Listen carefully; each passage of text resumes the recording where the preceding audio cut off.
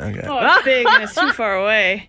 Scared the shit out of me. Sorry, I'm just swearing. Whoa. F8. Just got a good start there. Wednesday morning. I've walked into my office. Yeah. It's fucking 8 o'clock in the morning. Holy shit. Scared the fucking shit out of me.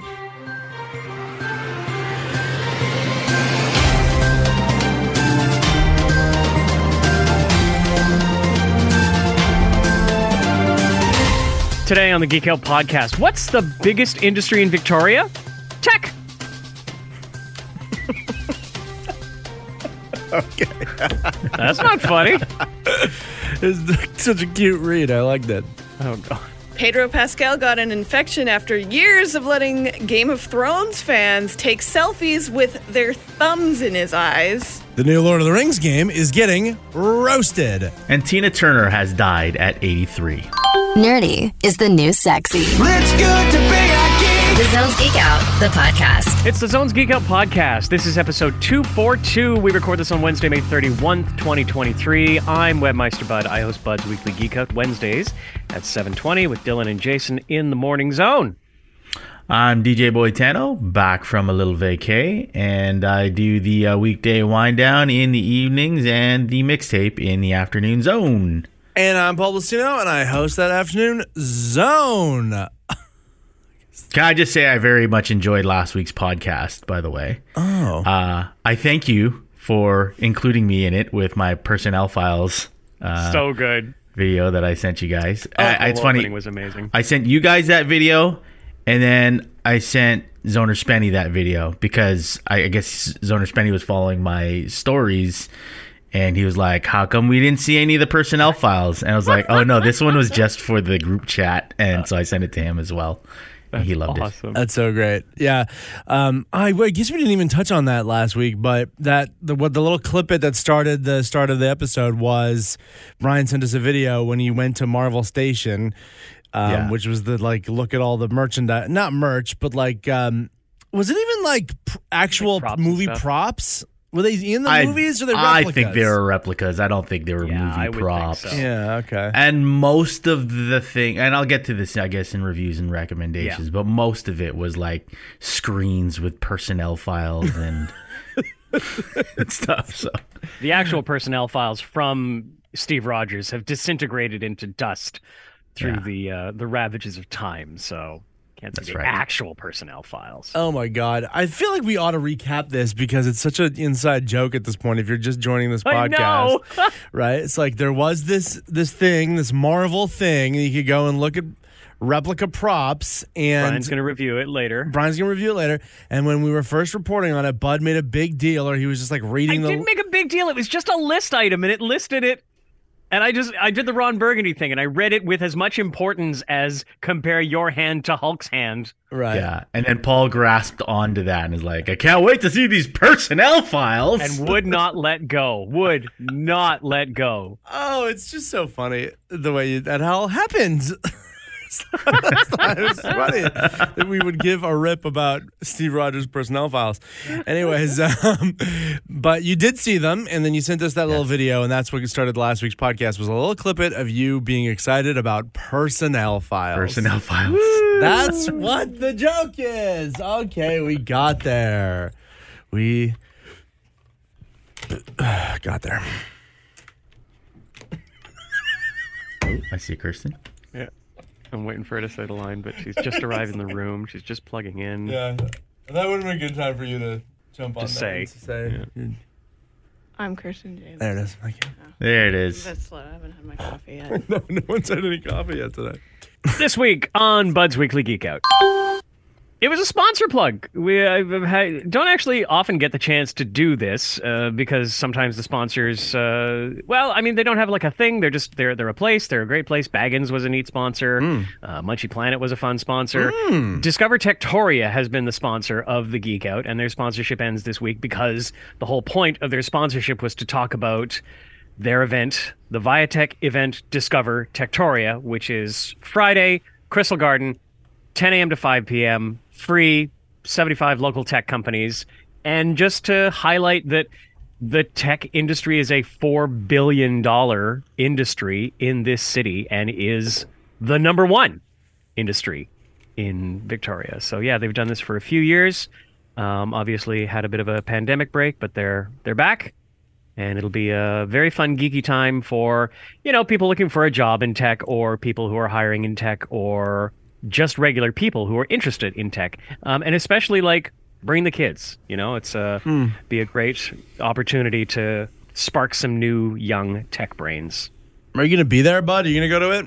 Yeah, I'm going. Yeah, I don't know when exactly, but Dylan's going to be there 11 to 2. He's doing a broadcast. Going to be a there. great place for Dylan to learn what technology is. Oh man! I give you a The chance. reason that's funny is because it's true. He doesn't listen to this podcast. No, it's true. So Hear that, funny, I so suppose, but funny, Kirsten. Oh my people god, can that's great. report back. Don't do it. Next week, hey Dylan, what's technology? Did you learn? It's okay. He won't know how to get a podcast. Oh man, that's so good. Oh, she comes in here with no coffee. It's just so sassy, britches. On fire, right from the off. Oh my god. Okay. Hey, Can we turn the camera too so we can see her sassiness? Yeah, Yeah, sorry. yeah. It's nothing really much to look at, honestly, right now. Don't say that. Jeez, Paul. That's We already worse than the discussed that Dylan she's burn. objectively better looking than you, so cut it out. At least I did it to her. I was going to say her face, but it's the other side of her hands. Good morning. Now we can't see you. We just see her in the springs. center of the mic and- stand. Who needs it? It's fine. Dude, come on, even up that camera. There I am. Hi. Just, Oh my God. turn it so slightly. we see more of springs than you. Oh, there you go. There we go. Perfect, thank you. There you go. Oh my god. Coming soon.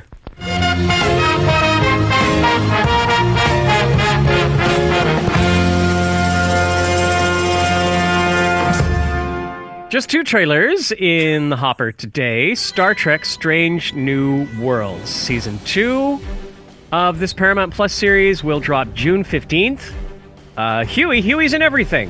Yeah, is this a crap. cartoon one or is this the live action one now? There's 'Cause the I'm live action confused. one That's that right. will cross over with Look the at cartoon. the Star Trek. Yeah, great. You should watch this. As a big Star Trek fan, you maybe should watch this one. But wait, what is the cartoon one called? Isn't it also called Strange New World? No, it's Lower Decks. Lower Decks. So that's the only reason I brought this to the Q sheet this week is because this is a big deal trailer. Like if it was just another sizzle reel for the new season of Strange New Worlds, it'd be like, how many shots of the Enterprise do I need to see firing a laser beam? Who cares? Fair. But this is a big deal because we actually got the first look at the crossover between the cartoon show Lower Decks, and so what happens is the 2 main characters go to Strange New Worlds and they get guaranteed it's going to be a transporter malfunction. That's how they're Oh, right. obviously. Where these cartoons go way back in time and wind up on the old Enterprise. And yeah, we got our first look at what's his name, Jack Quaid Yeah. Yeah. as Huey Campbell Boimler. from The Boys. Yeah, and Tawny Newsome as Beckett Mariner, and they both look phenomenal. Like, I don't know if they were meant to look exactly like the characters they were playing on this little cartoon show, the voice actors, but they do, and it's So good. it looks so perfect. I saw a tweet from Tawny Newsome saying there's a lot of wigs going on, but otherwise they look amazing. They look perfect in their uniforms. That's really exciting, and this episode is going to be an all-time greatest hit. Did they do the voices in Lower Decks too? That's what I'm saying. Yeah. They did. These are the voice actors Yeah, okay. who are going to be on the show. Yes. That's As awesome. humans. Yeah, I've seen the photo. They do. It's incredible. Like Jack Quaid with the purple hair or whatever's Yeah. going on. Yeah. Or wig, I guess. It makes me want to watch maybe this one episode, Paul Plastino style. Hashtag Joe McFor. Yeah. And only for. Yeah. But yeah, so- I have sort of Strange New Worlds in my queue to watch because the trailers for season 2. Okay, this looks pretty slick. Yeah. Yeah, it's a beautiful show. A lot of fun. Classic Star Trek. Been saying it for a while now, but I really can't recommend this highly enough. And looks like in this season, Spock and Nurse Chapel will kiss. Woo! And Spock's happy dance is Is this the one with Sexy Spock? Spock is It's sexy. a sexy Spock, yes. He's much too sexy. Yeah. He's too sexy. Yeah, okay, this one. Okay. I think he is. Maybe I'll just watch it all. Yeah, Quinto was sexy enough, but this guy takes it to a whole nother sexy level. I'm not really for that, but I've heard good things from others. But the Nurse Chapel, perfect amount of sexy. Oh my God. Big Nurse Chapel fan over here. Next up, and also trending on Twitter, I Think You Should Leave, the trailer for the 3rd season of this show with Tim Robinson. This show has dropped already. It dropped on Tuesday. And I've never watched it, but boy, I've seen the trailers for all 3 seasons. Looks just as ridiculous. Who can explain the premise of this show? Bud, you've never watched I Think You Should Leave? Nuh-uh. Brian? No. Kirsten? It's so fucking awkward. It's so fucking fucking awkward. It's so fucking funny. And I figured that from the trailers, which is definitely a reason it was deprioritized on my watch list. Because of the awkward level? I'm not a big Schadenfreude person myself. It's so awkward. But it's not real awkward. It's just jokes. This show Awkward is so jokes. fucking funny. There's in season 2. Oh my God, it was a really, really great season of the show, and there are some of the greatest comedy sketches I have ever seen, ever, bar none. Like tears streaming down your face as you're crying, laughing at this show. It's so funny. So I don't know. I'm really excited to watch season 3. And of course, Netflix, they get me right away. What was it? A week ago that I reported to you? Oh, that's right. You just dumped your subscription. I just dumped my subscription. Oh my God. If I reignite it for just this one show, I have a feeling like they're going to send someone to my house to laugh in my face. Call me a stupid moron and everything. But this show really, really is worth your subscription for 1 month. It's so funny, you guys. Oh, yeah. I didn't even say it was on Netflix. It's on Netflix. Thank you. Unfortunately. Is everybody in the show an actor, or are they doing any pranks on real people? No, They look like they're all actors. it's all actors. Yeah. Okay, cool. Yeah, and they're really good. Which makes it very slightly less awkward, but only very slightly. That's one. All right, geek news proper.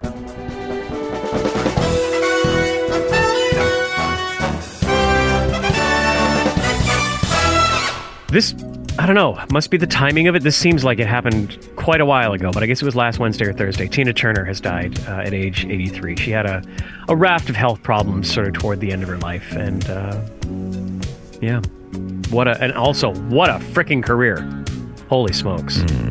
Quite an amazing opportunity to reflect on how amazing her work and her music and her advocacy was. Yeah, it's wild to read. Like, everyone knows about, Ike and Tina Turner and all that, the horrible things that happened there. But it was really interesting to read, like, how she really reinvented herself after she finally got away. And, like, the one thing that she let him keep all the music and like everything to get away from him, and she just wanted to keep her name, Tina Turner, like her, because Tina's wasn't her real name. Like, he gave her that name, and then Turner, obviously Ike Turner's last name, right? Because she realized like the power in marketing Tina Turner, right? So it was really wild. And then she reinvented herself in the 80s, and like Paul, you were talking about on the radio, fucking Nutbush is a banger. Nutbush is a banger. An Australian banger. Yeah, do you guys know? Yo, Brian, you must know about Nutbush. Yeah. That's a great song. Another, so on what you were saying, Kirsten, actually, with reinventing herself, geek related, she also played the main antagonist in Mad Max Beyond Thunderdome. Of course. That's right. You may enter, one may leave. And so the song, I too, think that, right? Well, and then her character in the film kind of metaphorically mirrored her life at the time. Yeah. Right? Okay. Like, her world basically fell apart, and then she emerged in an even better place than before. Shit, yeah. Right? I totally forgot she was in Mad Max. Also, weirdly got shared around. I don't know why.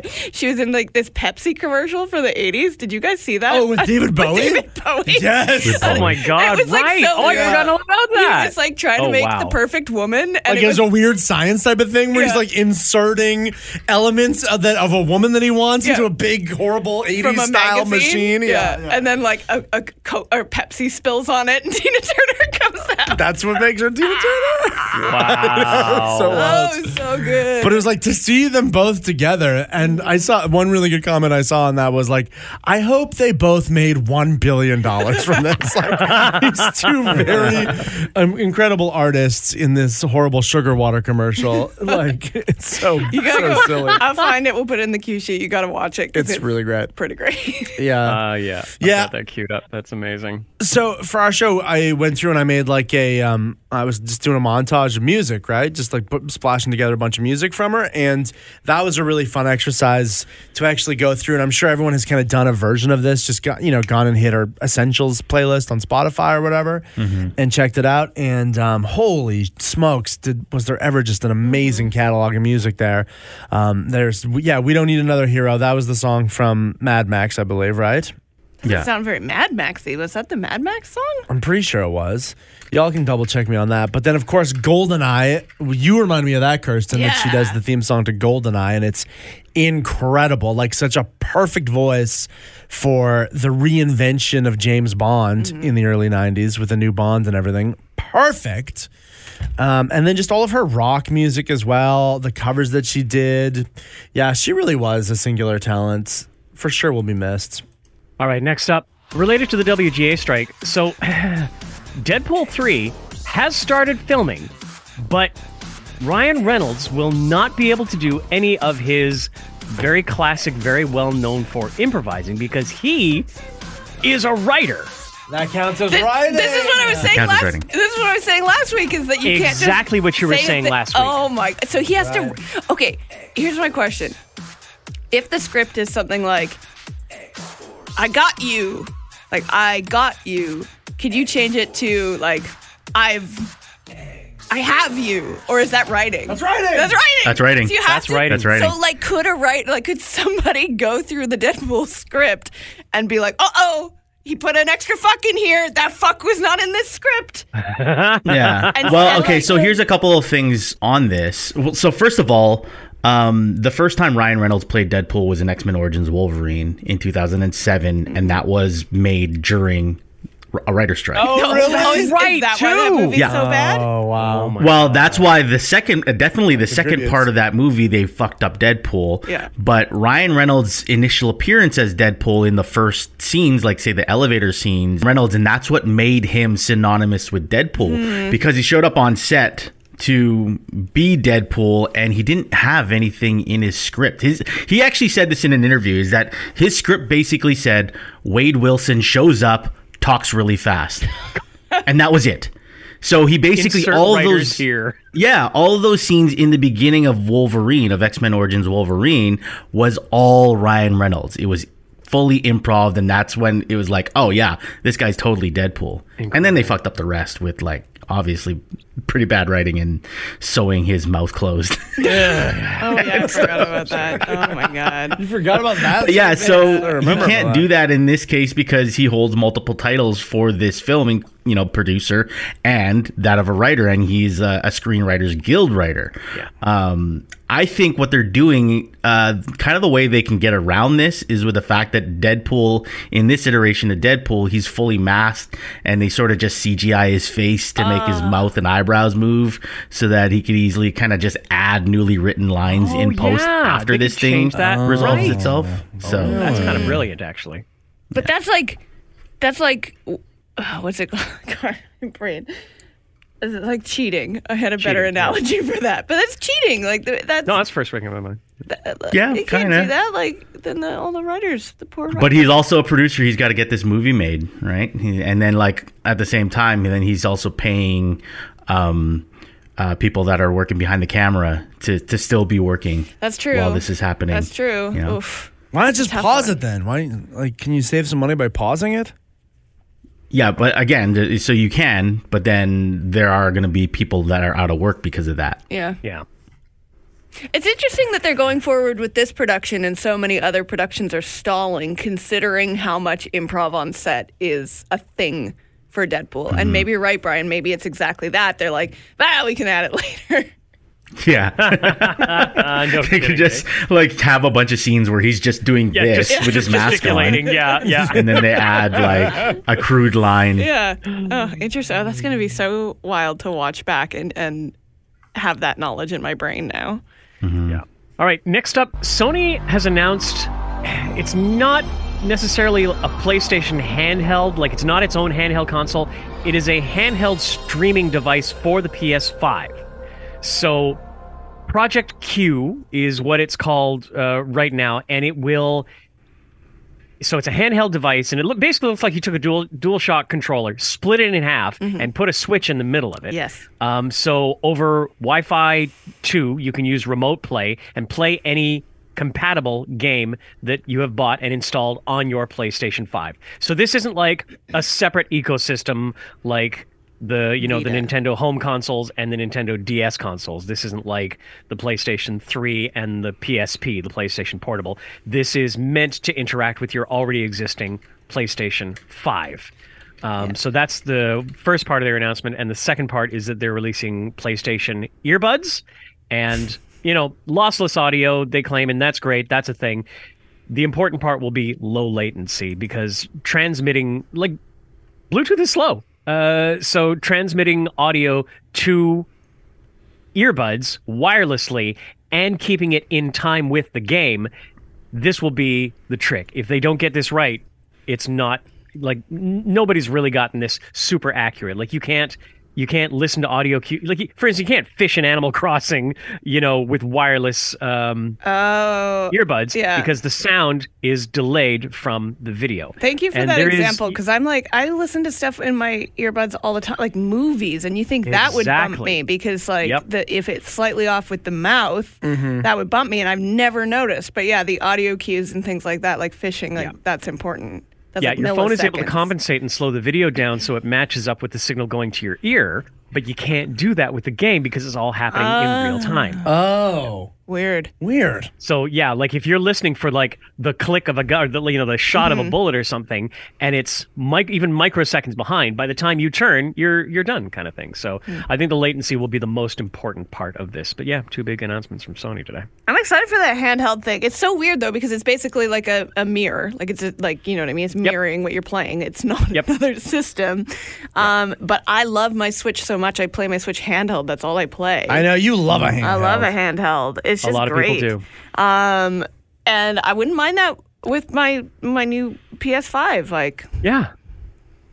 Which has been going how? How have you been enjoying that? Good, yeah. I'm like almost done Survivor? Jedi: Survivor. But what I've noticed, like, so I feel like if I was an online or a multiplayer gamer, I feel like the PS5 would be a huge step up. Like, it does, like multitasking, things that it never did before, like screen, like it doesn't interrupt your game if you're like trying to connect to a party or look at who's online or look at your achievements or whatever, where it used to like just leave the game entirely. But I don't do that, so that those features aren't really, they're kind of a little lost on me. And then the graphics in Jedi: Survivor don't seem that much better than my PS4, to be honest with you. And maybe it's just not the best representation, even though it's a PS5 exclusive, of the graphics in the game. But other than that, like, I'm loving how fast it is, so... Nice. Glad to hear it. Maybe this is a dumb question, but with this announcement too, did the Switch kind of kill the bespoke handheld video game system? Like, was there any other than the DS? Bud has the one. PSP, the PlayStation Portable. And the one Bud has. The what's the one you have? Oh, you mean the Steam Deck? Yeah. Yeah, I guess that's right. But the Steam Deck is playing games that you can also play on your PC. The PSP and the DS had their own library of games, and they weren't transferable from one to the other. So is that slowly kind of going away then? Like, this is going to be the new thing? It's just, the experience you can have, the games, the everything you can have on your big console also can be made portable quite easily at this point. Absolutely. I think Nintendo really sealed that coffin to their own DS system and any chance of a PlayStation Portable or that kind of thing coming back again with its own library. I think they just realized it was too much maintenance, too much trouble, too much splitting of the audience. And so, yeah, you can have both experiences, but it's the same game and you only buy it once. I think Nintendo nailed it, and I don't think that's ever coming back. Yeah, well, and PlayStation hasn't fixed that either because you can only do this like on the same network. Like I couldn't take this PlayStation thing away on an airplane. Oh, that's right, too. It's Wi-Fi too. You got it. Yeah. You have to be in the same house. Oh, wow. So I have a feeling that Microsoft and Sony are putting all of their eggs in the virtual reality basket. I feel like that's where that's gone. Right. They're like, whatever, Nintendo's won. We'll let them have that. Yeah. We'll do this mirroring thing so that those people are happy, and let's do virtual reality instead. That makes some sense. Yeah, okay, I get that. So, bird's eye view to an older, what was season 3 or 4 or 5 or something like that of Game of Thrones. We had a battle between Gregor Clegane, the Mountain, and Oberyn Martell, and it was a great battle. And well, I guess we're gonna get into spoilers. It really looked like Oberyn Martell, who was played by Pedro Pascal, it really looked like he was gonna David this Goliath. Then he got tripped, and the Mountain basically put his thumbs into Oberyn Martell's eye sockets and squished him and killed him. For years after that. Here's the quote from Pedro Pascal. Wait, that was such a cute way of saying that. You squished him and he killed him. Squished him. He just squished him and killed him. It was the most violent thing I think I've ever seen on TV. It was pretty shocking. Shocking. Definitely. I remember watching it for the first time that because I hadn't read the books yet. I think at that point those books were out and people knew it was coming. But even just watching, there's that scene where he punches the Mountain, punches him, and his teeth go flying. And I remember still being like, that's okay. Well, teeth are one thing. He's still fine. He's still going to win this thing. But that was really the there's your signal that this is over.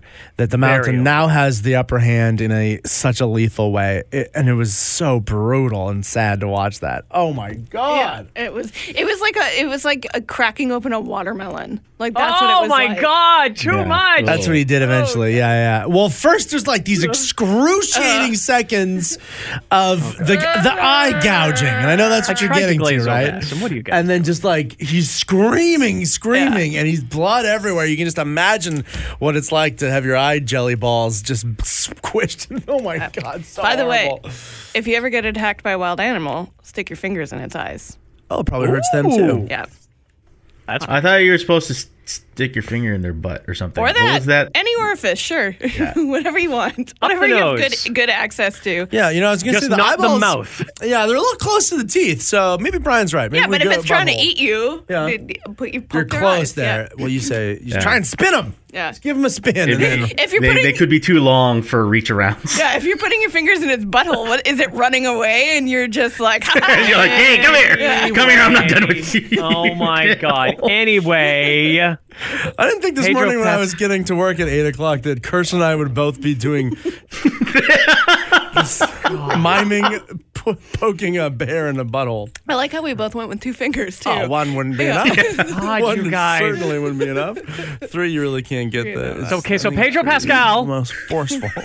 says, quote, And you do a little twist. for years, here's the We quote. both did it. Kirsten and I Stop both it. had a Stop very it. similar Paul, motion. stop it. Mute yourself.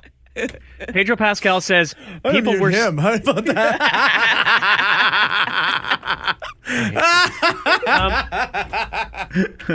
Pedro Pascal says people were super into taking selfies with their thumbs in my eyes. This comes from a round table with the Hollywood Reporter. Jeff Bridges was there. Kieran Culkin. Michael Imperioli was there as well. Evan Peters. is this round Anyways, table? so at first he says, I was so earnest and happy about the success of the character in their show, I'd let them do this. And then I remember getting an eye infection. Oh. Like, Yucky. ew, yuck. So he stopped doing that. Yeah. But it makes a good headline. Good for him for entertaining that for so long, though. Totally. Like at those Comic-Cons, is it? Because that's what I imagine this happened at. Was like at a Comic-Con and you paid to get a photo with Pedro Pascal and that's what you wanted to do. You know how many people that could be that paid for that? experience. Oh my God. Like in a day, it's just another one comes in like, can I do? Yes.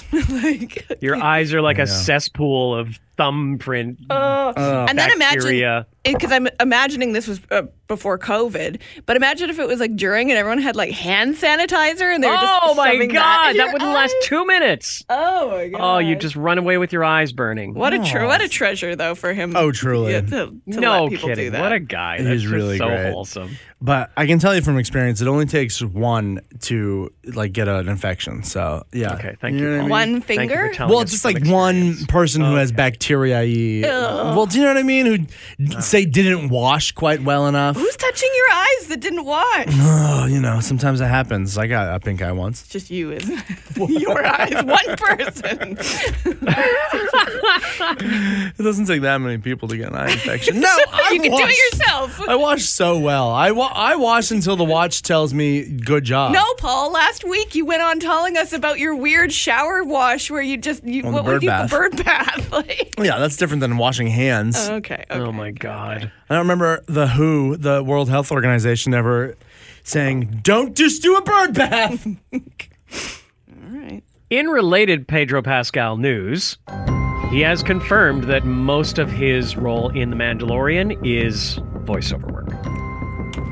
There you go. Duh. Duh. Was it always this way though, or is this a new development? No, I'm pretty sure. Like, I reckon it was just sort of like a declining graph.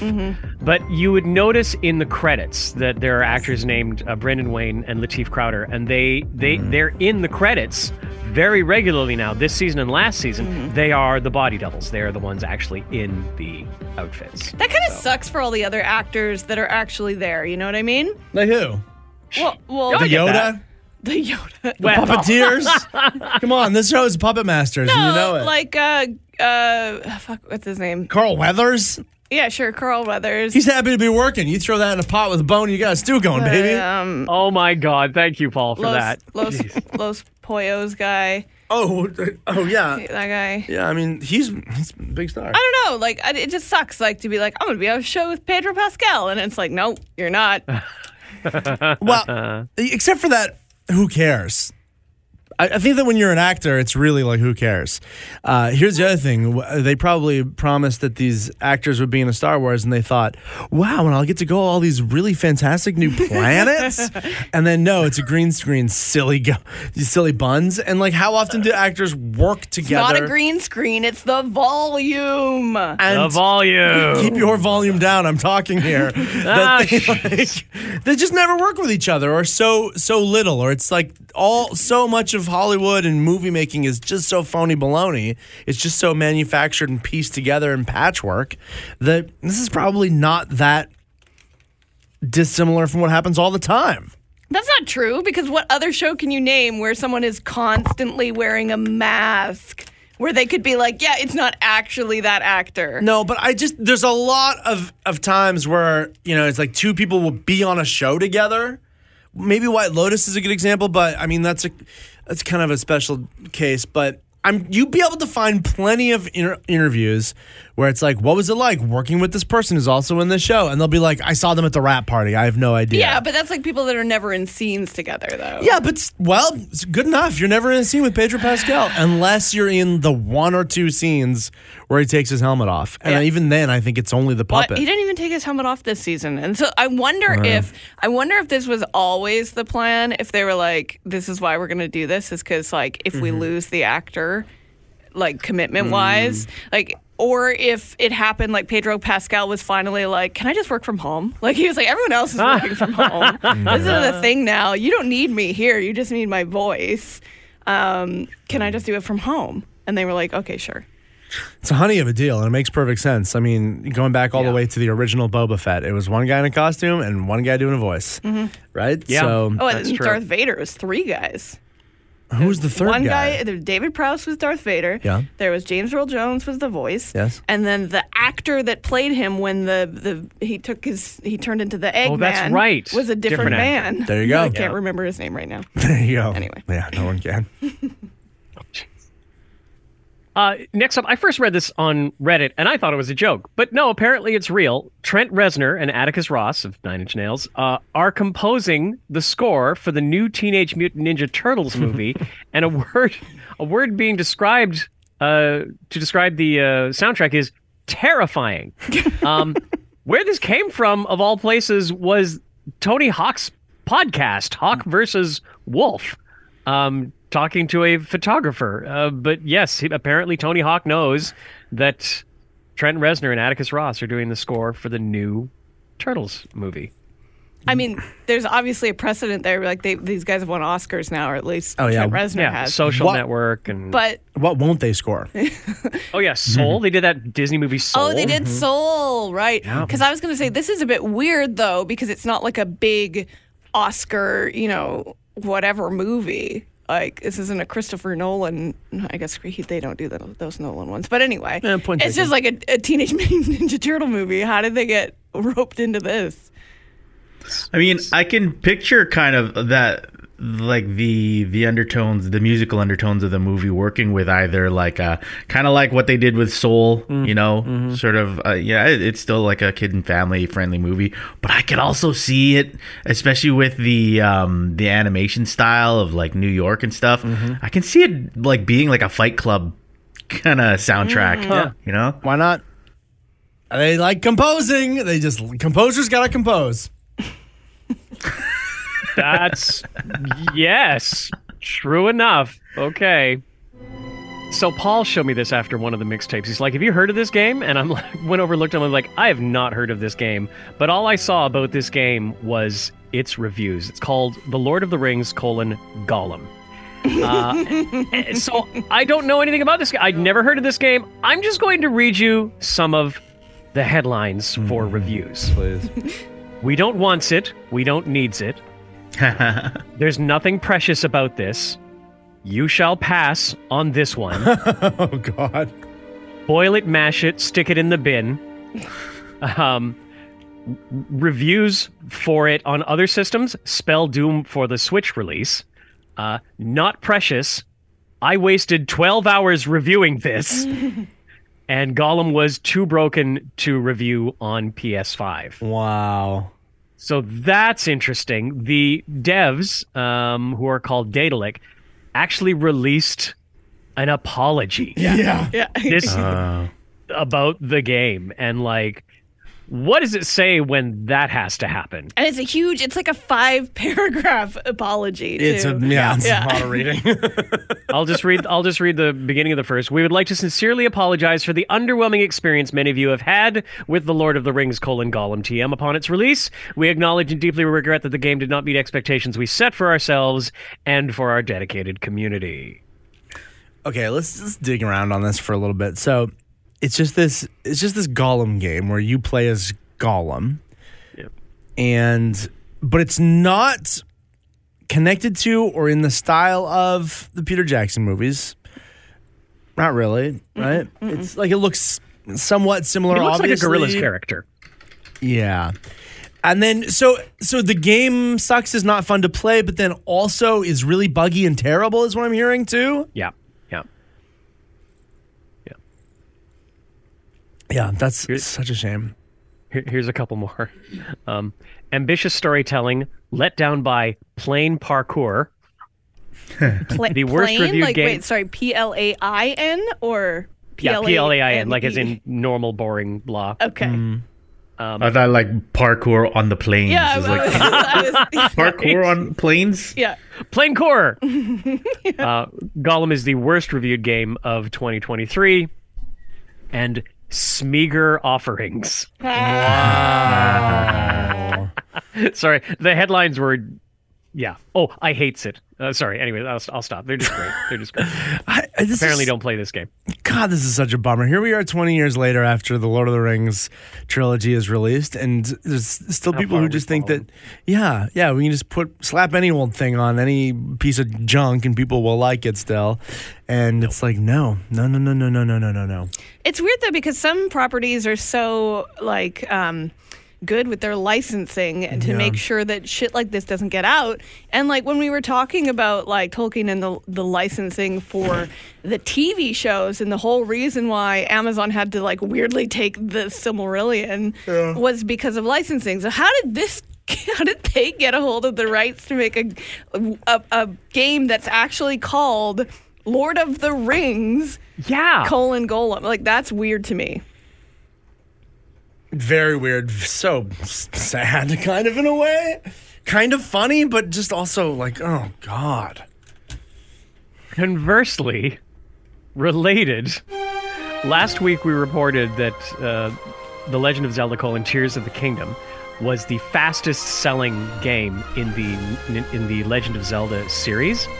GuinnessWorldRecords.com has confirmed that Tears of the Kingdom has become the fastest-selling Nintendo game of all time. Wow. This game continues to crush. Like, oh my god, yeah, it's beaten Super Smash Bros. Ultimate, New Super Mario Bros. For the Wii. These were the previous highest-selling Nintendo games? And within the Zelda franchise, Skyward Sword from 2021 was the previously fastest-selling. Oh, I'm surprised about that. Me too, because that was a terrible game. I wonder if that's what happened. It was everyone was like, it wasn't that great. I'll wait a little bit on the next one. And then the next one came out, and everyone was like, holy shit. Yeah. I've been playing a little bit more of it, and I think, you're, I'm sure, plowing along there, bud, on it.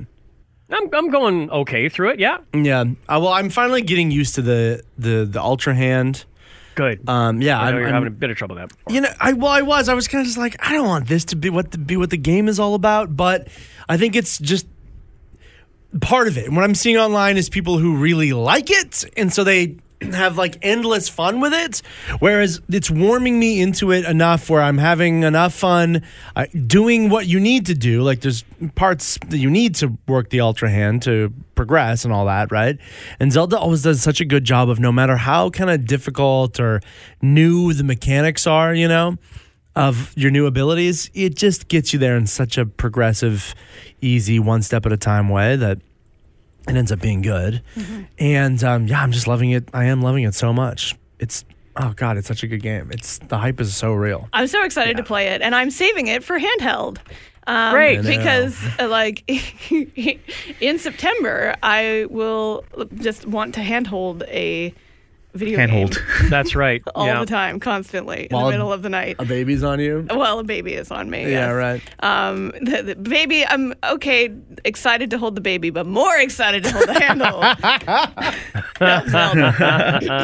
Okay. So I'm saving it for that. Because that's like one of the things they tell you for like getting up in the fucking middle of the night all the time. They're like, have something that you look forward to doing at 2:45 in the morning, and it's like whether it be like watch a show or a podcast or whatever. So it's going to be me playing Tears of the Kingdom at 2:45. Yeah. Can't wait to share with your future child your power ranking of things to hold. I hope that there's no like radiation from the Switch or something, because it's going to be in very close proximity to their head. Imagine you're leaning the Switch right on the baby. Yeah. Is that right? Yeah. Instead of like a pillow, it's like, it's great. That's great. Hilarious. Anyway. So, lastly, kind of geek news proper, kind of rumors and hearsay, kind of clickbait, but worth the discussion. We'll just preface this. It doesn't even come from comicbook.com, which is a famously unreliable news source. No. It comes from cosmicbook.com. .news, sorry. The headline is Marvel's Echo so bad deemed unreleasable by Kevin Feige. And in the article, here is the source. The info comes from Jeff Snyder, who has been dropping scoop after scoop on the Hot Mic YouTube show with John Roca.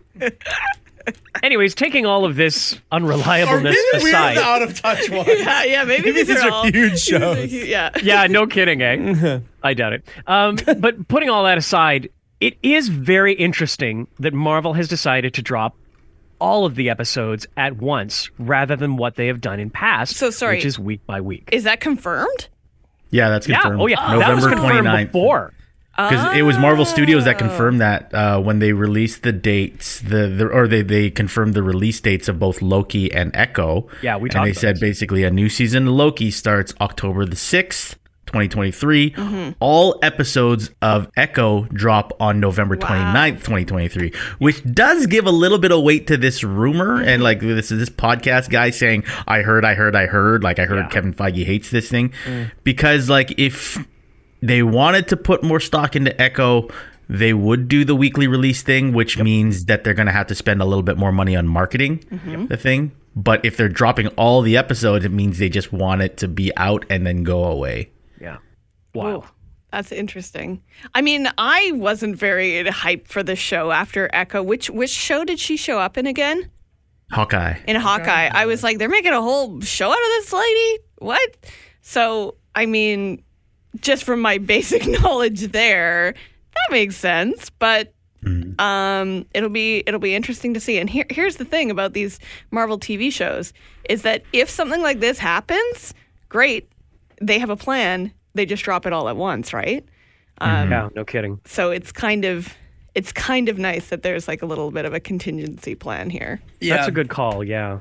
But then it becomes a big signal to the audience. It's like, this is going to be junk. Don't watch this. But you probably have to because there's probably something in it, right? I don't have to do shit. Maybe not. That's the thing. We won't know till November 29th. That's so far away. Yeah, really. so That's far away, like a isn't it? year, more than a year out from when Hawkeye was released. I don't even remember who Echo is now. What am I supposed to rewatch Hawkeye? I don't think so. That's a fair point. And Right? we remember who she fought, right? No. No, Big character, Kingpin. Kingpin. she did. Yeah. Because he killed her dad or something, right? Spoilers, I guess. Right? Is she that like right? the girl? Yeah, Is she she's the a main girl. show? And she's deaf. Or mute. Yeah. Or both. what? Oh, she's deaf. She's deaf, yeah. She's deaf. What? Oh no! Oh my god! Paul. Oh my god! Oh, I didn't mean it like that, but okay. Can't wait for the new season of Echo, November 29th on canceled streaming service. Okay. It remains to be seen. We are on to reviews and recommendations, starting with Brian's not 91-second movie review of a series called American Born Chinese. Yeah. Did you finish it, bud? Or- Did not. No, I'm only, You were, what, only 3 halfway episodes? through. Yeah. Okay. It's 6 episodes, right? 6? Yes, I think so. Yes. Yeah. So I'm halfway through. And I have thoughts, but I'm very curious to hear yours. I loved it. Good. I thought it was a very relatable coming-of-age story. Oh my God. I love pretty much every character in it. Very thoughtful and thought-provoking. Pretty fun family viewing as well. Like the kids loved it. Like we had watched, Awesome. a few episodes. I think it was like, I don't remember if it was like Friday evening, and then in the morning they were like, "Can we watch more of American Born Wow. Chinese?" Like they're really into it. Probably could have benefited from more episodes actually. That's a rarity. Yeah, because I thought the story was that good, and it also was like, because not all the characters directly connect, right? You spend a little bit of the beginning wondering why Ke Quan is cast the way he's cast, because he's like pretty disconnected from the rest of the actual story. Yeah. But it does, connect, and it's got a very thoughtful connection to it, and kind of mirrors sort of his kind of Hollywood career, I thought. And so I thought that was really well done. I love the little cameos from, the characters from the actors from Everything Everywhere All at Once.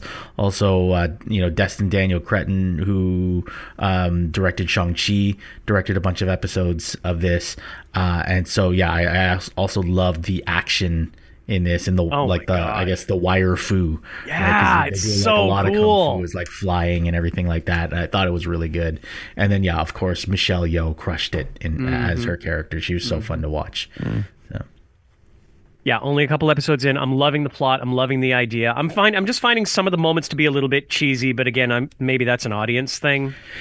Yeah, and I see, like, that's the other thing too. I am also used to watching some of the younger kind of Disney streaming shows, like television shows. Their series Are they all like that? Because I'm watching it with the kids. Yeah, and a lot of them are like that. You kind of have to get used to these new actors you've never seen before, and these new young actors as well.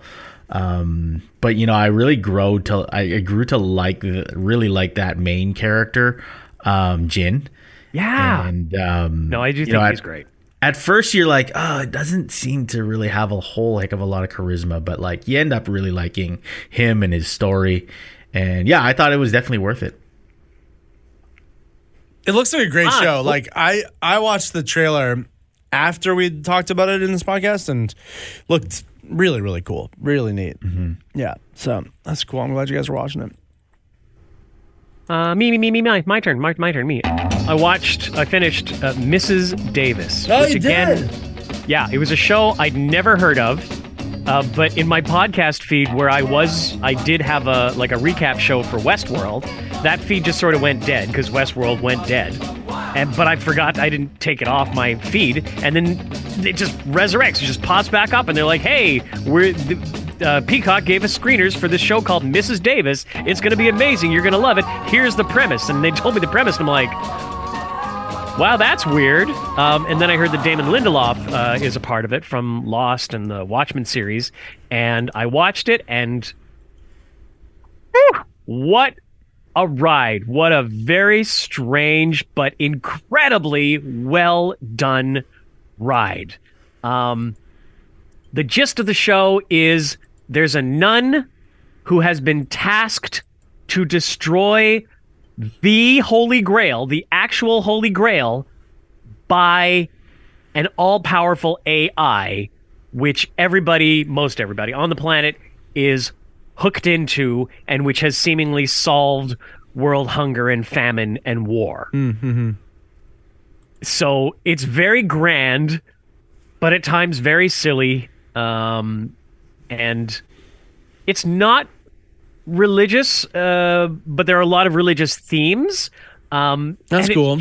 It's really well acted. Betty Gilpin from Glow, Glorious Ladies of Wrestling, plays Sister Simone, the main character. And yeah, the cast is fantastic. And they're not like all sort of huge names. There are a couple people that we will remember. There's Tom Olishka, who played Jaqen H'ghar in Game of Thrones. He's in here. There's Katja Herbers, who was the Man in Black's daughter from Westworld. She's in there with a great role. But yeah, it's 8 episodes. The episodes are between 45 minutes and an hour. And it's just the wildest concept. It's so ridiculous. And there's just some great wow moments and great laugh out loud moments, and a very Watchmen level mystery. As the pieces fall together, you're like, oh, holy crap, I did not see that coming at all. So would highly recommend that show, but you have to do, it's not a casual watch. You do sort of have to be like there. Yeah. Polly, did you have a chance to chat with Art about Succession? No. Okay. But yes, we will. And here it is now. Oh, I see. Perfect. What is time even? Yeah. Buckle up, fucklehead. That's my favorite Succession insult. Who said that? Tom says it to Greg. That's fantastic. I didn't know that, but hey, dude, look it. If you didn't watch the show, then leave us alone. Yeah, you can't be. Can't be here. It was great. Okay, it was great. There's your spoiler free. Now here's spoilers. Hello, everyone. This is a spoiler alert. Thank you. Tom, who won the whole thing, or did he? Oh, king, or is he? Yeah. I've been struggling with this. I think yes, okay. He won. Okay. Because this is what he's always wanted. You think so? From the beginning, he has been, what did Shiv say? He'll suck the biggest dick in the room. Yeah. and he'll do it. Classic line, too, by the way. Great line to save that for the finale about Tom, because it's been true since the moment we met him. Yes. And finally, for a bigger or just different Dick than Logan's to finally show up with Madsen there. I mean, it was just so perfect. She also says he's an empty suit. And I think he doesn't care that he's all those things. No. I know. The ending of this show, I feel like, was perfect in that, like, if it was any of the Roy kids, it would have been very unsatisfying. If it was Kendall, who has been set up since episode 1 as wanting it so desperately, that wouldn't have worked. It's not that kind of show. He's not a hero, you know? If it was Shiv, like, Shiv had her moments where you were really rooting for her throughout the series, and then she would just go ahead and show you what an awful person and how little she deserved it as well, as much as she tried to be, you know, the new version of her dad. And then Roman, I mean, like, he's a maniac. You can't have Rome take over this thing and that be satisfying. So, and Connor, give me a break. So what can you do? And you can't have Greg do it either. You can't have Greg win the CEO because we joked about it. You wanted it, right? We joked about it. Did you hear the theory about Tom and his last name? No, Wamsbagen. Yeah. So there was a theory, and this goes to sports. Oh. And the theory was there was a baseball player in the 1920s. His name was Bill Wamsbagen. Okay. And he induced the only ever triple play unassisted. So he got all 3 outs by himself in an inning. Okay, yeah. So everybody's like, well, so why is Tom's last name the same as Wamsbagen? And here he is, doing the triple takeout at the end of the show. Wow. So it was there all along. Yes. Wow. I wouldn't be surprised. You know, like, people have said about this show that it's Shakespearean in the way that it's written and everything. Yeah. So a long con in that way where, you know, Tom is set up from the very start to have snaked his way in, and working with Greg in the way that there's this weird dynamic of, like, you know, because that as well, I don't know, I'm not smart enough, I'm not literate enough to know the exact, but they actually say it in season 3. They are having this conversation about how they're this, like, mythic epic classical team from, I don't know what it is, maybe it's from Shakespeare, maybe it's from, like, Greek mythology, maybe, right? Do you remember that kind of him talking about that? And then they have a very paralleled arc, the two of them, and the way they work together at the end of season 3. Yeah, I thought that was going to be their big moment, but then here comes Tom just being there, the empty suit, sucking the biggest dick, and he gets it. Okay, let's go to the other side of Tom winning this. Okay. And we're talking about maybe he didn't win. And this is where the more I think about it, the more I like the ending. Okay. Because I think it's to the eye of the beholder who won a little bit. And we talked, and at first I remember watching the end of the show with you, and the big moment was Shiv freaking out, not deciding deciding that she changed her mind. And I'm like, why would she fuck herself over here? Does she hate her brother that much? But I was thinking about it, and I was like, in a way, she loses, but she still wins more than the rest of her family. Yes. If she can put the relationship with Tom back together. And there was a big red herring early in the episode when the phone call. Yeah, that phone call. Yes. Where he's just like, no. Can we Czechoslovakia this? Yeah, right? Yes. And then, but she, I think, makes that calculation that it would be an easier path for her to maintain power, to get back with Tom, with his baby in her tummy. Oh my God. Okay. And have him be the CEO, than try and influence Kendall in any way. And it's a Shakespearean tragedy in that that's a victory for her. Yes. Yes, Right? It is. Yeah. Yeah, it kind of is. The show, I've heard this about it too, is that this is the darkest finale HBO maybe has ever done. You know, like, unless you're like me, a Sopranos purist who really believes that Tony was shot in the head in front of his family at the end of The Sopranos. Yeah. Pretty dark, but they didn't show it. This is dark. You know, it has a similar feeling of kind of like ambiguity. You don't quite know exactly how everyone is going to go from here, but you've got a good enough look that Rome goes back to just being some rich prick drinking in a bar, and that's really all he's good at. Shiv puppet mastering her husband, reduced down to her biology there. Yeah. And Kendall, the great tragedy of his life that he was that close to what he perceives as his birthright, and he lets it slip through his fingers at the last possible second. Like, that is tragic. And while you say that's dark and tragic, it's all true in the eye of the beholder of every one of those kids and where they were going with this, because ultimately they really wanted the prestige that their dad never gave them, the accomplishment that their dad would never give them that. Still, though, they sold their company for $195 a share, which works out to like hundreds of millions of dollars for each of them. Yeah. If not billions, right? Yeah. If not billions. Yeah. So it's like, sure, it's a tragedy that they weren't able to assume the throne and get what they've always wanted from their dad. But they're still doing okay, even though Kendall's looking into the sun like it's the last thing you'll ever see. I know. Well, it's interesting, because when you think that it's very likely they inherited his billions, that even split nicely between the 4 kids plus the wives, billions of dollars in inheritance money coming, and then whatever is in the company that they get as well. It's an interesting commentary on like wealth in that way.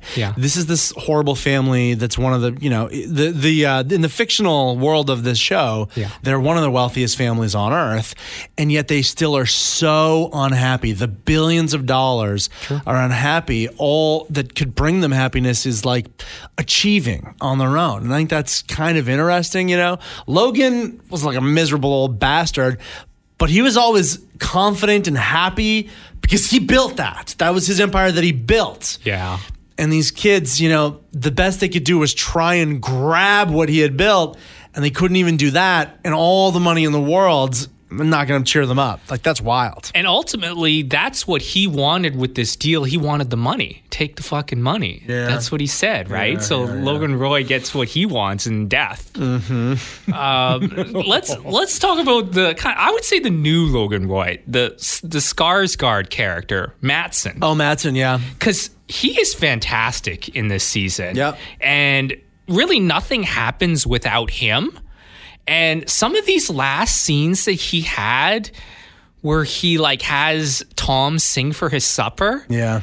And the conversation he has about how he wants to bang Shiv. Yeah. And he has a line where he goes like, why not get the guy who put the baby in the girl? And it's a crazy psychopathic line. Oh, it's evil. And very evil. And I'm like, this guy is Logan Roy.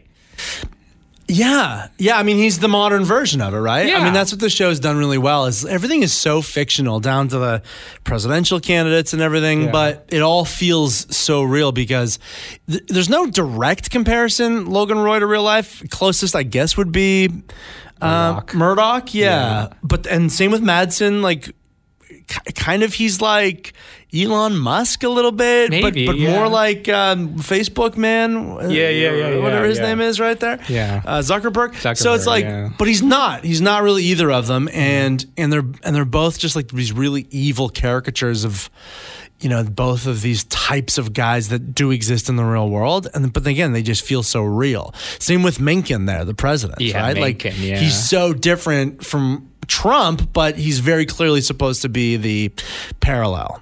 I found it funny, ironic, and I was thinking about it earlier that Madsson being the techie guy, almost getting screwed over by tech, Google Translate. Yes. At the bar when they're taking shots, and it's Greg who uses Google Translate to figure it out. Yeah. And that could have sunk Madsson if it wasn't for Shiv deciding to turn. Yeah. So there it is. I think those are some good thoughts on this finale. But generally, clearly you think it stuck the landing. I did. And you think it has cemented itself as one of the greatest TV shows of all time? And I think it's going to be referenced from now on with the top TV shows. I think so. I think so too. Yeah. I think it did a lot in a relatively short amount of time. When you think about it, it's 39 episodes, an hour each, and that's it. 4 quick seasons. It's pretty incredible. There's a lot of holdouts for people who haven't seen it yet that I know as well, that I think the show will what's the phrase? It'll age nicely. Mm-hmm. I think people will go back and watch it just like, other shows. So, do you think so? I do. Yeah, I do. I think it was so perfectly in its time and place as well. Like, we really needed a show like this to comment on kind of society and what the big things about society are right now. Yeah. And that's what HBO is doing really well right now. White Lotus does it in kind of a different way, but it's a similar thing. It's taking on wealth inequality, which, is really kind of the biggest issue of our time, I think anyways, other than climate crisis. And so it's great that we have shows about that to really make us, to reflect the horror that we're in and kind of show us about it. Well said. Well, that was great. Yay. Good chat about Succession. Y'all gonna watch Succession now? Kirsten, I know, is having a hard time with Succession. No, we just watched the first episode. You said you're having a hard time? No, I just said it didn't hook me. The That's first hard. episode, I'll still watch it. It's not a big commitment, right? It's only 4 seasons, 10 episode seasons. That's true. That's very true. But just the first episode didn't hook me. But what TV show? Usually the first episode, you're like, yeah. Mandalorian. I'll give it that. Mrs. Davis, I'll give it that. Oh, wow. Well, Succession did not. I will not give it that. And like I said, it was because I was like, who are you people? Like, there's no one I recognize in there. And then you guys were like, but this and this and this. I was like, I don't know those people. The only person I know is the little kid from Home Alone 2. Kieran Culkin? Yeah. The one who spells the Pepsi all over everything. Yeah. Uh-huh. Oh, yeah. He fucks up those passports real nice. Yes, and he then does. pees the bed. Uh-huh.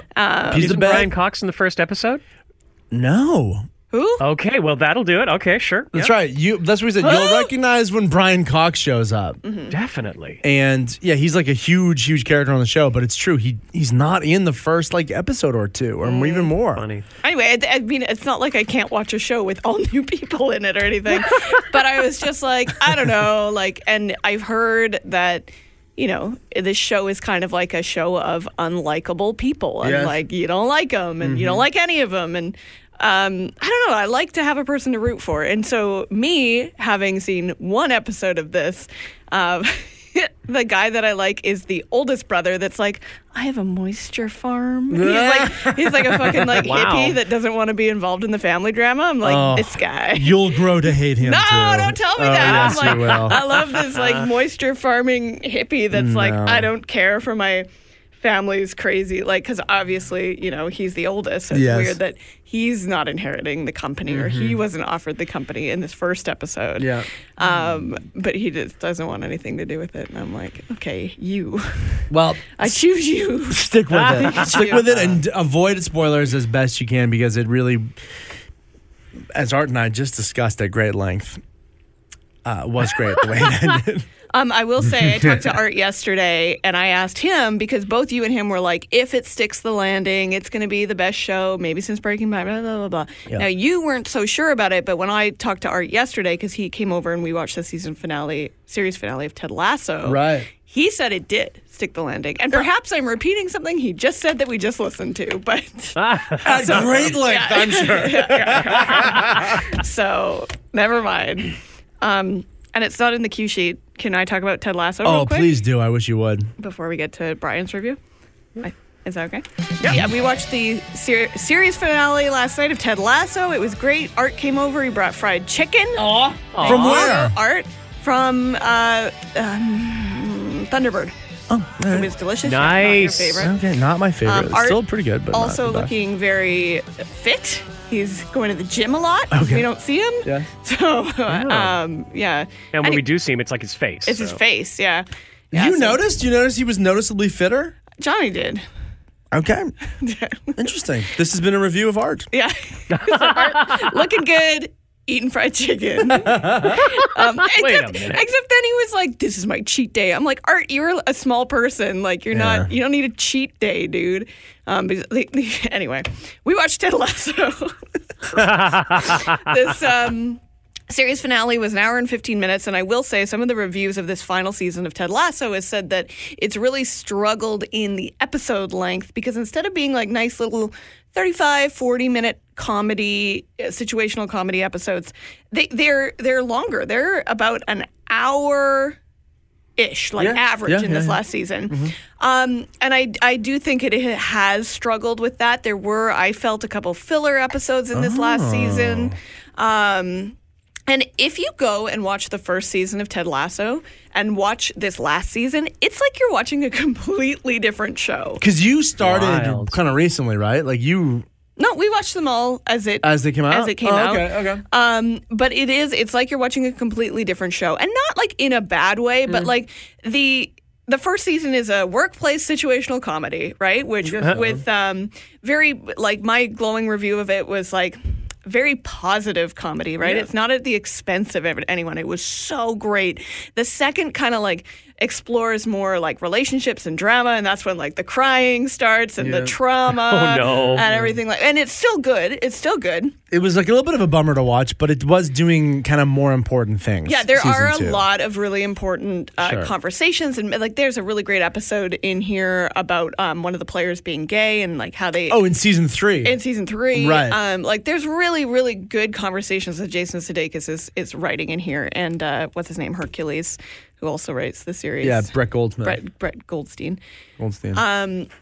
But and then the third season is more of the kind of drama, crying, still comedy, but it like doesn't take place as singularly in the football team of Richmond. And it's kind of like the characters kind of get spread out, and some of the stories kind of get lost. Anyway, all that to say, the series finale was fine. Like, I'm very happy with how they wrapped it up. Okay. It's nice. It's a very nice, lovely show and a lovely watch. Please don't spoil. No, I won't. Okay. But I like it. It was, I don't know. It wasn't like, I don't want to be like, it was fine, because it was more than fine. It was a great ending to the show. It just changed. It just morphed into a totally different show, I think, by the end of it. Oh, see, but it's still lovely and still that Ted Lasso vibe, and I found that season 3, and again, like, so I'm just 2 episodes back, and I really wish I could have joined you for Chicken and Finale and Friendship last night, but Foul, Finale, Friendship. And fitness. And evidently some fitness as well. So Brian, unmute yourself. We're missing all your great laughs. I can see Brian laughing. So I'm texting Art right now and giving him real-time updates about your review on his fitness level. That's funny. So I think that season 3, from what I've seen of it, which is most of it, is that it is like perfectly balanced. Season 1 was kind of fluffy. You know, it was a good introduction to the show and the characters, and it was going to be a different type of comedy, you're right. Season 2 went quite heavy and at times was like not as fun, but still good. Season 3, oh my God, what a balance. Perfect. And I didn't feel the length of those episodes at all. I found that I was so invested, so enjoying just being a part of this world, you know, that make them 10 times longer. I was loving it. Every week, actually, I didn't want the episode to end. Yeah. It kept my attention. I wasn't falling asleep. I loved this season of Ted Lasso. I think for me, it's like, it really kind of switched away from focusing on Ted Lasso, the name of the fucking show. Sure. And the other characters, because they had to, because the other characters had, you know, split off into, they were working different jobs, doing this or this. But they got interesting. So, but you didn't get as much Ted, who is really the heart of the show. I tend to agree. Okay. Yep. And it was really funny. Another thing that Art mentioned was that Jason Sudeikis was on Hot Ones. Yes. And he was like, "Did you watch that?" I said, "No." And then Art was like, he's a sad man. I was like, that is a weird thing to say about a man that was just on Hot Ones. Like, that was your That's interesting. Hot One review? That was not my takeaway from Hot Ones. But- Why did he say that? I don't know. I have to ask Brian, Art. get him on the phone. But Paul, ask him backwards in time why he said that. yeah, ask him during your Succession review. I didn't start out here. But I would agree that, like, I feel like this Ted Lasso show is just like huge catharsis for Jason Sudeikis, because I think it is a lot about his divorce and his feelings and working through that with is it Olivia Wilde, right? That he was married to, and like missing his kids and things like that. And I feel like a lot of that is reflected in the show. So hopefully you're okay, Jason Sudeikis, because Art doesn't think you are. That is so interesting. I mean, yeah, the guy's gone through some hard times for sure, publicly, very publicly, but I don't get that he's sad. Oh, I hope that's not the case, and I also hope it's not Art projecting. No, Art? Oh dear. Art's super fit now. You can't be sad when you're fit. Anyway. Got all these endorphins.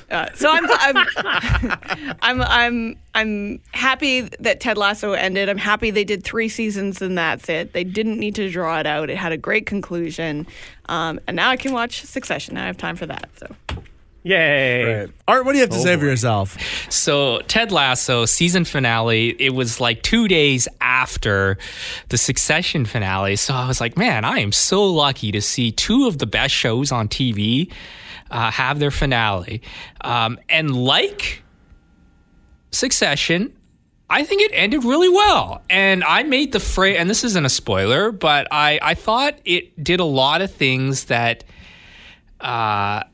the Game of Thrones finale did. And Ted Lasso did. Yeah. But I think it works in Ted Lasso. And Ted Lasso was true to itself all the way through. Like, these are good people doing good things in an upbeat way. And I think you'll be happy where every single character lands. And I was, and there's some great final jokes in the final scene that really land well, and I'm happy that it could finish that way, because a lot, like you said, a lot of these shows can't stick the landing, and Succession did, and Ted Lasso did. So I think, without spoiling anything, it's as good as advertised. I wouldn't say it's as good as the way Succession finished, because Succession will have us talking for years. Sure. Ted Lasso will be like, oh, it's over. I'm sad. I'm going to miss these characters. Yeah. But I'm happy where it ended. Okay, and I'm sorry that I'm not caught up, because I would love to get into spoilers with you, but I had to muzzle Kirsten as well this morning. But come back next week. Hopefully, we'll talk a little bit more about Ted Lasso. Awesome. One last thing before you go. Good. Now, can you please clarify this? Because Kirsten said this morning that you think Jason Sudeikis is unhappy. Yeah. Why? Did you watch the Hot Ones? That's what she said. Yeah, the Hot You're Ones. basing this off of Hot Ones. I didn't catch that off of him. I thought he was kind of sad, and maybe it's because he's such a different character than Ted Lasso. Maybe it feels like, in comparison to Ted Lasso, that he's sad. But as we know from Ted Lasso, there's lots of things underneath the surface that aren't happy about Ted Lasso. But I feel like I can kind of... Jason Sudeikis just doesn't seem like a happy guy in all the interviews that he has done for Ted Lasso. It's like... Dude, you're on the biggest show. Yeah. People are going to remember you forever for this character. Yeah. And you can't even crack a smile in some of these, when you're talking about some of these interviews about the show. So I'm glad that maybe other people don't think that, but that's the biggest thing I got from, like, this dude's sad. And maybe it's because of what happened with his ex-wife and all the shit that went down with that. Yeah. And maybe some people said, Ted Lasso going through that shit as well. Yeah, and this is Jason Sudeikis going through the same emotions, and that's helped him to, be a great actor in the show, which he has been in Ted Lasso. So I just think he's sad, and I hope he's not. I don't know.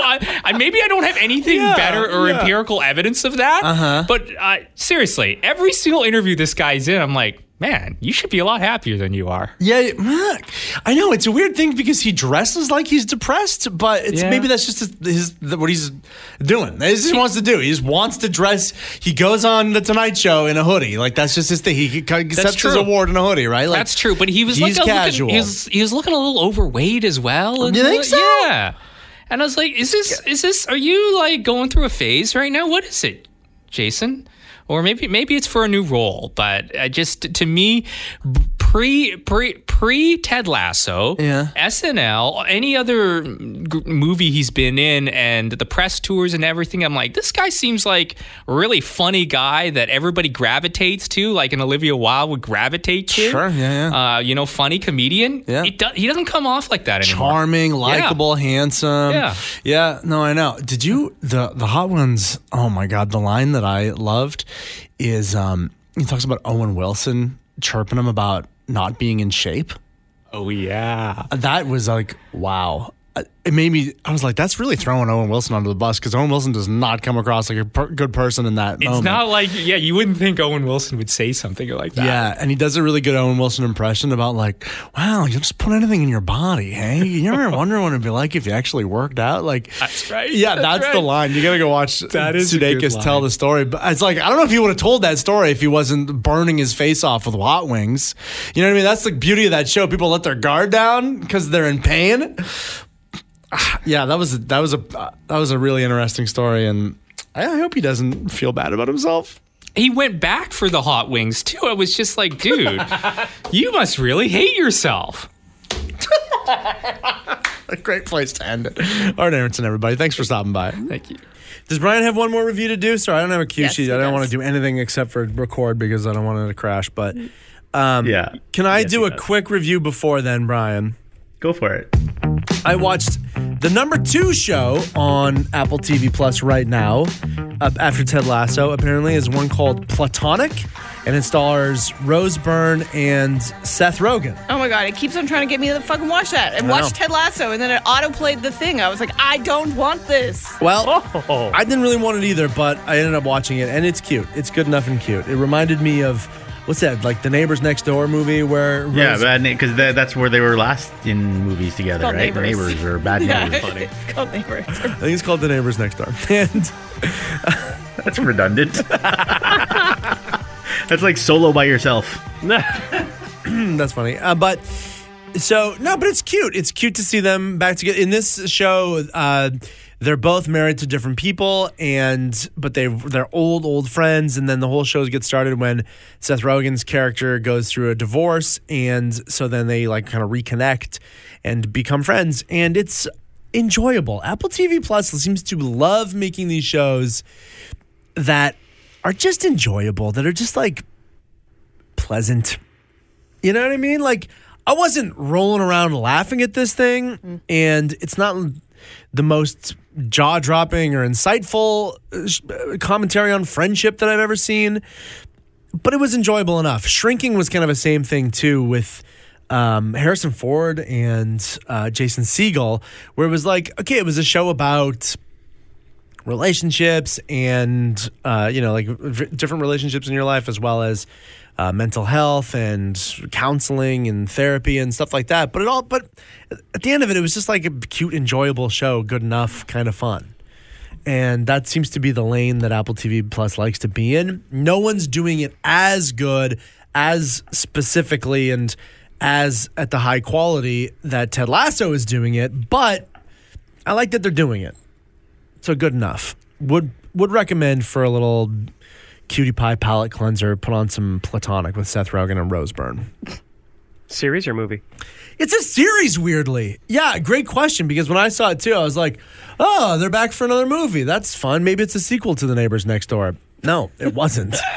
It's Neighbors down the road. Yeah. Yeah, it's Neighbors in the next city. For whatever reason, it's a series, but good enough. I'll probably float back to it in moments of like, I just want something nice. Okay, Brian, tell us about the Personnel Files Bible Station. Best for last. To keep you a little bit more in suspense, I've watched FUBAR. Oh my God! It's a little bit of FUBAR anyway, not all of it yet. What did you think of it, Brian? I mean, wait. Oh yeah, wait. What did I say? It's not foo bad, not foo great. There you go. Wait, I'm confused. The movie? You watched the movie Fubar from No, it's a new thing. 1990? No, it's the Arnold Schwarzenegger. Oh, right. I forgot we were. Okay, right. I was like, what the fuck are Yeah. things Art bringing? Are we watching Peachtree TV over there? Okay, all right. I'm on track now. Okay. Yeah, I was wondering. I was like, the whole time, I'm like, where do I remember the daughter from? And the daughter's played by Monica Barbero, and she was in the new Top Gun 2. Maverick. Oh, no kidding. Yeah. What as? What's her call sign? Phoenix or something? Or I forget what her call sign is. She's one of the pilots in Top Gun 2. But anyway, the show's, I guess, fairly predictable, pretty exaggerated. The jokes are a little bit tiresome, but there are, I guess, some characters that you know it's easier to gravitate towards them, like a lot of the comedic characters. I think it helps if you're gonna watch this, just watch it with a little bit of a less serious eye than you would watch any sort of other Arnold Schwarzenegger movie. Right. Think of it like, do you remember the TV show Chuck? Yeah, great show. Yeah. Think of it like that. And if you think of it like that, you'll probably enjoy it more. So like a show that sort of comes off as serious but is funny. Yeah. Okay. The thing that I'm liking about it is that so far is that the entire season seems to be following one main arc, which is good. Whereas like you like there's like action series where it's like more of a serial where there's a new villain of the day kind of thing.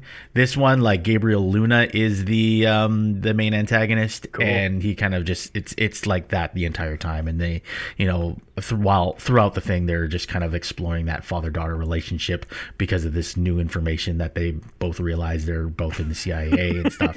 So, but otherwise, yeah, very predictable. The premise alone, it feels like it's just been burning a hole in like 20 or 30 different screenwriters' laptops at various Starbucks locations scattered around the San Fernando Valley for the past 20 years. Yeah. Like, come on, we gotta get it to dad and daughter together. They both are in the CIA. Can you imagine? Yeah. We gotta get Schwarzenegger. We got it, right? Like, yeah, this is what happened. I love how it's very Schwarzenegger driven though, and it's like it doesn't necessarily have kind of cameos or anything like from other, or like any sort of direct references to other movies, but like it does kind of have references to like some of his iconic action movies, like the scenes from iconic action movies. So it's very like, oh, I mean, you like Schwarzenegger, you might spot some things, Easter eggs, and do the Leo point or whatever. He's in his reference era for sure. It's totally reference era, yeah. Yeah. May we all get there. On to personnel files. Yeah! So yeah, we were on vacation. We did two geeky things. Actually, I'll touch on the other thing as well. But we did two geeky things in one day of our vacation. It was a very geeky day. We went to, and it was all in Burnaby. Hilarious. We went to Burnaby, Avengers, the hot center of the mainland of geek. Yes. Bless your sweet wife. She enjoyed it too. Yeah, going to Burnaby, number one. That's enough. Yeah. So we went to the mall in Burnaby, the Brentwood Mall, or they call it the Amazing Brentwood, where they actually have an exhibit right now called Avengers Station. And I totally forgot the acronym for station, but it's an acronym of some sort. It's always an acronym. So I don't know. Okay, fun interactive displays. Really great spots for pictures. Like we took a shit ton of pictures in there. And the great thing about it is that like you go in and you're not given a time limit. You just like go in and just do whatever the hell you want. It typically takes an hour, but if you want to take as many pictures as you want, kind of thing, you just go in. Maybe a little bit overpriced for what's there. So like after service charges is like $40 per adult and like $34 per kid. Whoa! Yeah, for something that's mainly just like kind of museum exhibit with pictures and stuff. There is this kind of interactive, somewhat but not really AR, like augmented reality game in the end that was a little bit, I thought it was a little bit of a flop. Like they basically, what they do is they take you into this area like near the end, like, oh, okay, now you're an Avengers Station agent and we need you to help fight Ultron or whatever you're doing. So they give you this smartphone and they say it's not an iPhone, it's Stark Tech, and it's got this app on it that lets you choose a character weapon, and you're sort of facing an Ultron attack on like a bunch of large screens, and in order to fight these robots that are going in front of the screen, you have to like swipe the weapons on the Stark Tech smartphone, and which is kind of like, remember like 3DS, and they're like these games like with arrows and stuff, and it's kind of like that from one screen to another kind of thing. Yeah, exactly.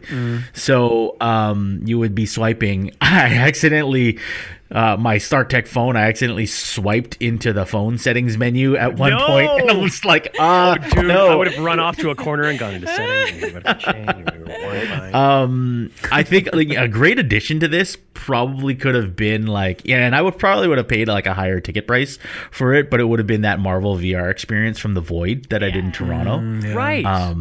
Because that would have been really fun. But like along with the your Avengers Station thing, it takes you out into the gift shop where you can get your picture that you took in the beginning for $20. But then also then they give you these gift cards for credits at the Rec Room, which is right above. That's cool. Because if you've ever been to the Rec Room is a great place. Like the first time I've ever been to a Rec Room was in Toronto. What's it, a big arcade? But they have one. What's that? Yeah, it's a giant arcade. Is it like Palladium and they renamed it? Kind of like Palladium, but it's got a bar. It's like got a sports bar. Remember, like, Kate, when the Office episode where they have the night out and Michael makes a fool out of himself on the pool table and stuff? It's kind of like that, like games, like a sports bar, video games, and then also places where you can win. You gather like tickets and win. So you get a bunch of like. Yeah, it's pretty cool. Rec Room is a pretty cool place. Whoa. And so they give you a bunch of like credits to that. So we were able to go up there. That's really cool. As well. And then from there, we went to Jurassic World Live, which was at the Pacific Coliseum where we had the P&E. This was like the reason we went there, because this was sort of like Kian is ever since he was like 3 years old, he's been into Jurassic Park and Jurassic World. Oh, and nice. He's just loved watching dinosaurs eat people like some sort of sociopath. But it's kind of like, remember like around like 8 years ago at the Save On Food Center, we had Marvel Universe Live? Yes. Oh my God, right. Yeah, it's kind of like that, like live stunt actors playing off a pre-recorded audio track. Yeah, lip syncing. Yeah, and sometimes comes off as a bit of like, kind of like a bit of a Simpsons parody of a stage production. Yeah. Where it's just like extended points and look out, that kind of thing. But I don't know. It was fun it was an overall fun experience. Like Kian loved it. They all enjoyed the heck out of it. Like good, and like they're stunt performers, so they're like really fun, like action choreography and stuff. They quite obviously use the walking with dinosaurs. Yes. Amazing, well, that's what I was gonna say, right? It's like, the Marvel live show, but then this walking with dinosaurs, and I think it's so funny that. Like, it wouldn't be surprising if it was the same company that just eventually got around to getting the rights and making a deal with the Jurassic Park people. And then, like, I bet you Universal bought bought these dinosaurs. They just straight up bought, like, because it was the same T-Rex that I remember seeing. Amazing. It's like the gears to make this thing move are hidden in like a giant rock that's under the T-Rex's feet. Hidden. Right? Yeah, like hidden.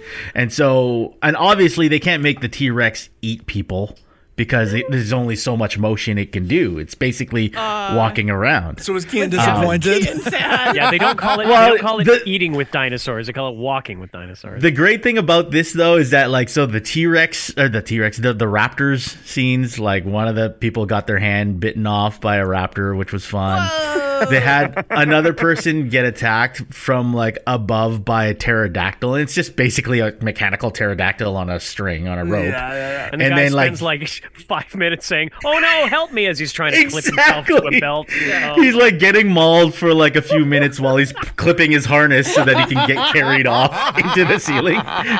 It's really funny. And then as far as storyline, it's like kind of an adventure with separate characters. No characters from the movies actually show up, so you don't actually see. They talk about, hey, remember that Owen guy that used to train raptors? No, it was all that. Oh, no. Kind of like, have you ever watched Camp Cretaceous on Netflix? No. It's kind of like that. It was just like there's separate characters. It's happening within the world of the main storyline and in conjunction with the main storyline. Like the timelines all kind of line up. The kids loved Camp Cretaceous, so they love that there are actually like references to Camp Cretaceous. That's you cool. see one of the dinosaurs from Camp Cretaceous that becomes kind of like one of the kids' pets and stuff. Wow. So I don't know. It was like overall very kind of like sort of Simpsons parody of a live production, but then it's a family thing, right? So like the kids enjoyed it. Well, that's good. I keep seeing ads for I think this on my Facebook. Does the like big sphere thing come out? Like, Yeah. Okay, because I thought What's that the sphere? like when in Jurassic World, like when they're on the ride, gyrosphere or the whatever, gyrosphere. yeah. Thank you. Oh, yeah. But I thought that was a thing that you got to do. I didn't realize. Well, that was it's part- so funny because they had that thing out, and then they had people like, I guess, like in normal clothes, like clothes that we were wearing that day, go into it. So I thought, oh, that must have been a really expensive ticket. I'm gonna get to watch that whole thing from there. That's funny. But they were like, it started out and the audio track goes and the thing is moving and it's just like the people looking around like, I can't believe we're in Jurassic World. Oh no. So they were part Very of the whole realistic. experience. Okay. Yeah. All right. There's no reason why you couldn't just put people in that thing, you know? Like, It would have been so cool. yeah. Totally. It's like, you don't have to act out your lines. Who cares? You're just in a friggin' hamster ball. Like, Yeah. Amazing. Oh, funny. Well, that's great. I'm glad the kids had and you guys had a good time. That's pretty great. oh, yeah. I remember as a kid, like, I got dragged to, I was probably stoked about it. Yeah, exactly. You know, me and all my cousins would go to whatever Disney on Ice or, thing would come through town. And those are pretty fun memories. I never had a Jurassic Park one. I would probably lose my mind if I did. That's sweet that exists. That's pretty fun. Did they have... This was always a staple at things like this, like big arena shows where there's going to be a lot of kids.